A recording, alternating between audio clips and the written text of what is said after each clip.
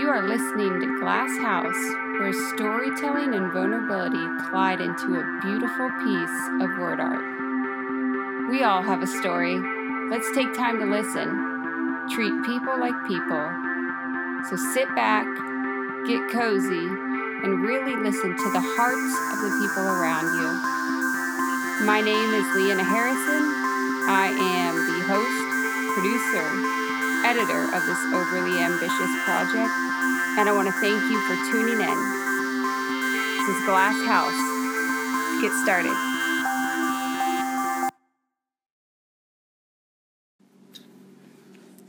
This particular podcast episode has taken me half a year to compile interviews and make.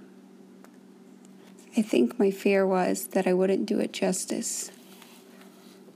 The story, this day, this event is so much bigger than the two stories I am sharing, but I will tie in facts and events from the day. I know you're anxious to find out what I'm talking about, so let me set the stage a little. The date is May 22nd, 2011, Sunday afternoon. To have severe weather is nothing new to this area, but you're keeping the Weather Channel on for background noise. A little girl is watching closely and sees pink on the radar. She asked her friend over the phone, who is a weather geek, if pink is bad. Her friend quickly replies, "Yes, pink is very bad." So she gets off the phone and tells her dad that they have to go. They arrive to the fast strip and reach safety in a beer cooler with 24 other strangers. One of the women, whom is a spirit-filled woman by the name of Donna, who starts to hear the roars of wind, and she yells, "Heavenly Father, Jesus, Jesus, Jesus." The recording is by Joplin's Isaac Duncan, and the video of that day in the beer cooler is the same one with Donna and the little girl who was talking to her friend on the phone.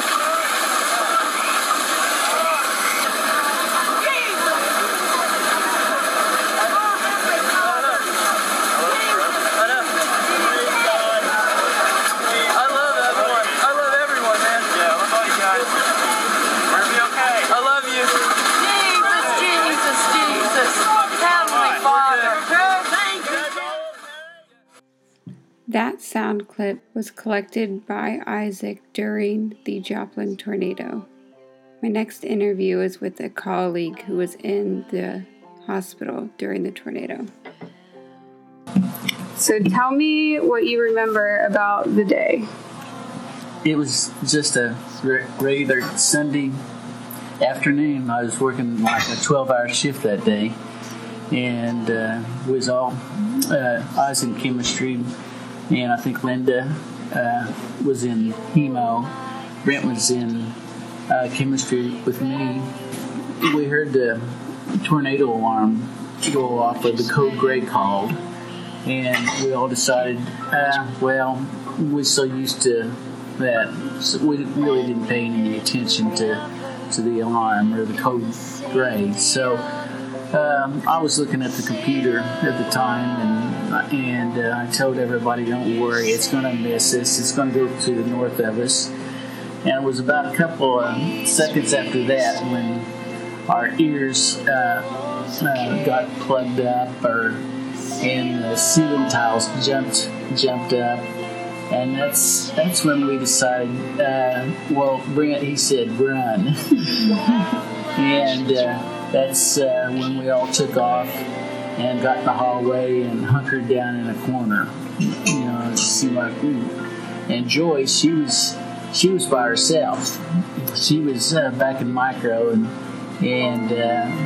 she hid in Tom's office. And by the time it was over, there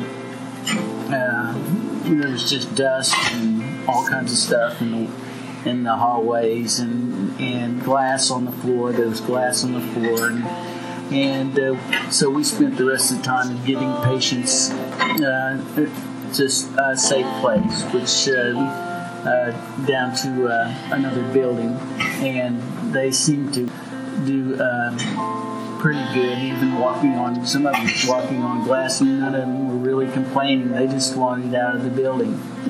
Anyways, I spent the rest of the evening hauling patients away from the hospital, and then we did several floors, going back and forth up and trying to get patients that were on the floor down to a safe place. And you couldn't hardly call out on your telephone because it was all being used. And anyways, me and Brent and Dakota, we walked over to Freeman's because that's where everybody was at, and waited on Brent's wife to come pick us up. And she came and picked us up. I took him. So you didn't have a car? No, my car was gone. It was. I didn't find it until the next day. And where did you find it at? It was north of the hospital, underneath a whole pile of cars. I wasn't sure it was mine. So, anyways, it was a really bad day for us, and it pretty much changed our lives. Anyway, it changed mine, our routine and everything. And we're just now I'm really just now getting over it. It's been 4 or 5 years now, and it's really been really difficult. But things are getting better now and back to normal. So you said you stayed in the hallway, so you weren't in a room at all? No. We was in a hallway, hunkered down into a corner. We couldn't. It was just a little off the hallway. The doors were locked. You couldn't get in there. But it seemed to be a safe place, and everybody was just hunkered down. What was your first thought when you saw outside? I couldn't believe it. It was just all the houses were all gone, and the hospital was really tore up. It was just unbelievable. I'd never ever seen anything like it. The houses didn't have any shape to them at all. There was just broken boards, and I couldn't imagine how many people would have died in that, because it just was total devastation.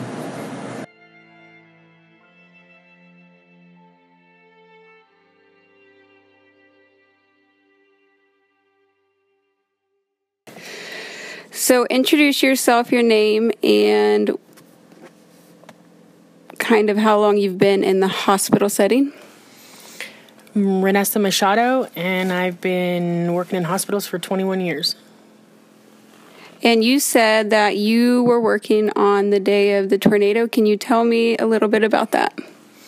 I got called in the day of the tornado to McHugh and Brooks, where they were bringing overflow from St. John's. They had refrigerator trucks lined up out in the parking lot. It was one person after another on a gurney. It was really horrific. Like I told you before, the eye injuries were the only thing that really got to me. Nobody closed their eyes for the injuries, and I had nightmares about that. Of course, they brought counselors in for everybody. I seen them for the nightmares. There was just bodies everywhere, and we were 20 miles away, but there was Freeman was too full. We had people lined up in the hallways in wheelchairs with just things hanging out of their bodies, IV poles, just crazy crazy stuff that I never thought I'd see. What is something positive you've seen as a result of this pain and suffering? The way the community works together now. They pulled together like I've never seen anything pulled together. I mean, any community pulled together. Especially co-workers of Mercy. Mercy and St. John's, because it was still St. John's at that point. But I've never seen a community get together like they did. And not just the community, the whole country helped Joplin. I mean, they were here for us. They were here for... And everybody did anything that they needed to do. People caught diseases helping other people. You know, it was crazy. And I think that's real positive of what's come out of it. And then look what we get to work in. Yeah. You know, that's pretty cool. We're in a state-of-the-art hospital that we never would have been in probably before. Not here. Not. Yeah. You know? Right. And the opportunity to get to work in a place like this is pretty cool. Yeah. Yeah. When you say ice boxes, are you talking just trucks of dead bodies or just... Because I know I've heard from people that at Freeman, they were just gurneys and truckfuls of dead bodies, and so the death toll doesn't seem to reflect that of what people are saying, what they saw. And so I don't know if you could talk a little bit more about that in whatever way you see. They say that the death toll was 162 people. And I think I've seen more than that myself, honestly. I don't know where they came up with that number, but there was more than that. Yeah, and I've heard that from people. I've heard that from people. A lot more. And it was D&D Sexton refrigerator trucks that they had lined up outside. And yeah, it was more. I don't know where they came up with that number at. I really don't. There was more than 162 people. Yeah. I believe there was. Is there anything that you want people to know about? Any story that sticks out just revolving around the tornado? Any person that you remember? Any instance? I've heard people talk about the butterfly people helping them. I've heard a lot. I've just heard a lot of beautiful stories, and I really want this podcast to reflect those stories, so I didn't know if you could, just off the top of your head, think of something. So, yeah, my favorite story is going to be in my my eye doctor's book, Dr. Brothers.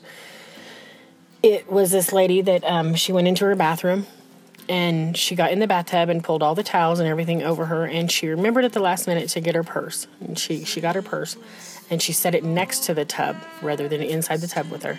And she went through the tornado, and she remembers hearing everything and you know, all the destruction she heard around her. And when it was all over with and she climbed out of her bathtub, she still had all of her towels around her and everything. And she got up and she realized, wow, her purse was even there. But, you know, everything was just destroyed except for the towels on her. And when she opened the bathroom door, she wasn't even on the same block. Her whole bathroom left her house. So that's one story that sticks out in my mind. And then I remember driving around that night or the next day and seeing no house, nothing left of the house except the foundation, and then the cabinets, cabinets in the kitchen were the only thing standing, and the doors were open, but there was no backside to them. So you were just looking through cabinet doors. That's kind of the stuff I remember. There was an air conditioner. These aren't positive things, I guess. The lady that survived the bathroom is, but this is another one I remember seeing, is the house was not hurt at all. No house next to it on either side. But this house was fine, except for the air conditioning unit was sitting in the front room. It had went up and in through the ceiling, but the house looked fine. Just weird. It was really bizarre, the things that happened. Yeah, that is crazy. I feel like when I still drive, you see the trees are still twisted, and you could, in the landscape, you still see the destruction, and I mean, it's bittersweet and beautiful at the same time because the regrowth is still there, but they're still twisted at the core, and also, and like you said, the community coming together and just experiencing more of a community here than I have anywhere else. I lived in Dayton my whole life, and it's a pretty close-knit community, and they come together, but nothing like Joplin. And so it wasn't like this before. Really, it's amazing how much it's changed, and how much everybody embraces the fact that it's changed. I think it's great. Yeah. Beauty from ashes, for sure. Yeah, definitely. So, tell me more about the eye injuries. Okay. I don't know for sure why it was so weird to me, but the therapist said that it was because the eyes were open. That's what I kept saying. So I couldn't believe that they didn't close their eyes. So whatever hit them in the eyes, whatever was sticking out of their eyes, they must have seen coming. And that is the part that just, it still gets to me. I mean, it gets to me bad. I don't, and they were so freaked out, we couldn't get stories from everybody, about what had happened. But, I mean, there was things like a piece of 2x4 sticking out of an eye. And she was talking, and so she was her eyes were open. Oh, yeah. But her eyes, there was nothing, no injuries to any eyelids. None that I seen, and I was in ER for like 19 hours or something like that. I mean, no eyes were closed. None. I mean, like, I would be sitting in a closet or wherever in the fetal position with my eyes closed. You know what I mean? And these people all seen everything that hit them coming. Hopefully they don't remember it, but I think they seen it. I think we have them anymore.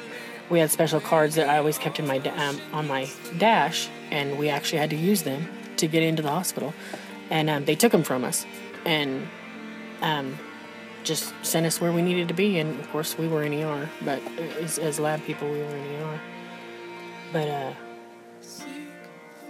yeah, I was on my way to actually, with the chainsaws, to help people in Joplin because we had no phone service, so nobody could call, so I thought I was safe to go. And then our boss, Lisa, found out that she could Facebook us, and that's how she got a hold of us all. That was the only mode of communication for over 24 hours. Well, thank you for sharing, and I appreciate taking your time after working 12 hours No problem. to share. And I have heard so many stories of heartbreak, loss, and shock. I have people who declined to be interviewed because of the scabs were still so raw. But I have seen what it has done to Joplin. I just moved here in June, and I already feel like I am at home. I went to a thrift store and met a woman with a horse farm who has since grown to be my friend. I took the girls to her house for a field trip. I meet people at Hobby Lobby constantly. I have conversations with people everywhere about everything.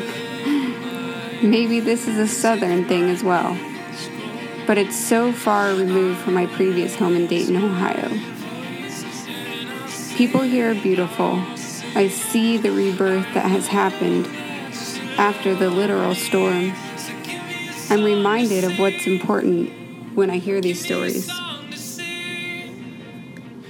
A mile wide, the tornado was categorized as an F5, meaning it reached speeds of at least 200 miles per hour.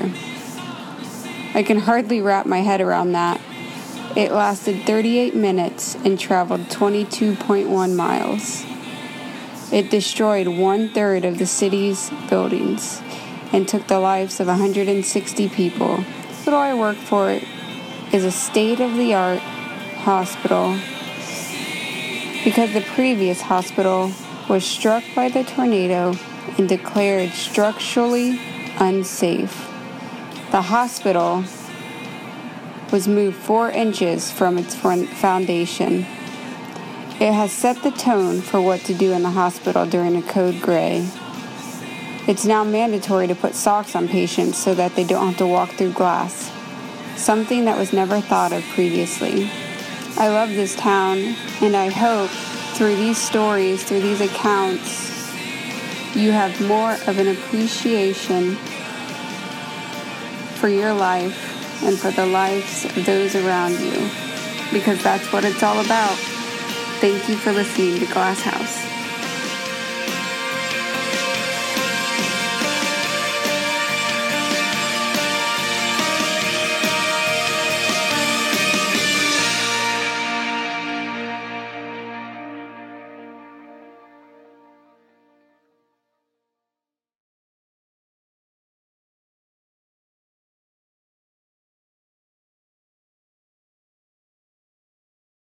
I want to extend a thank you to my husband for always supporting me and being my first listener.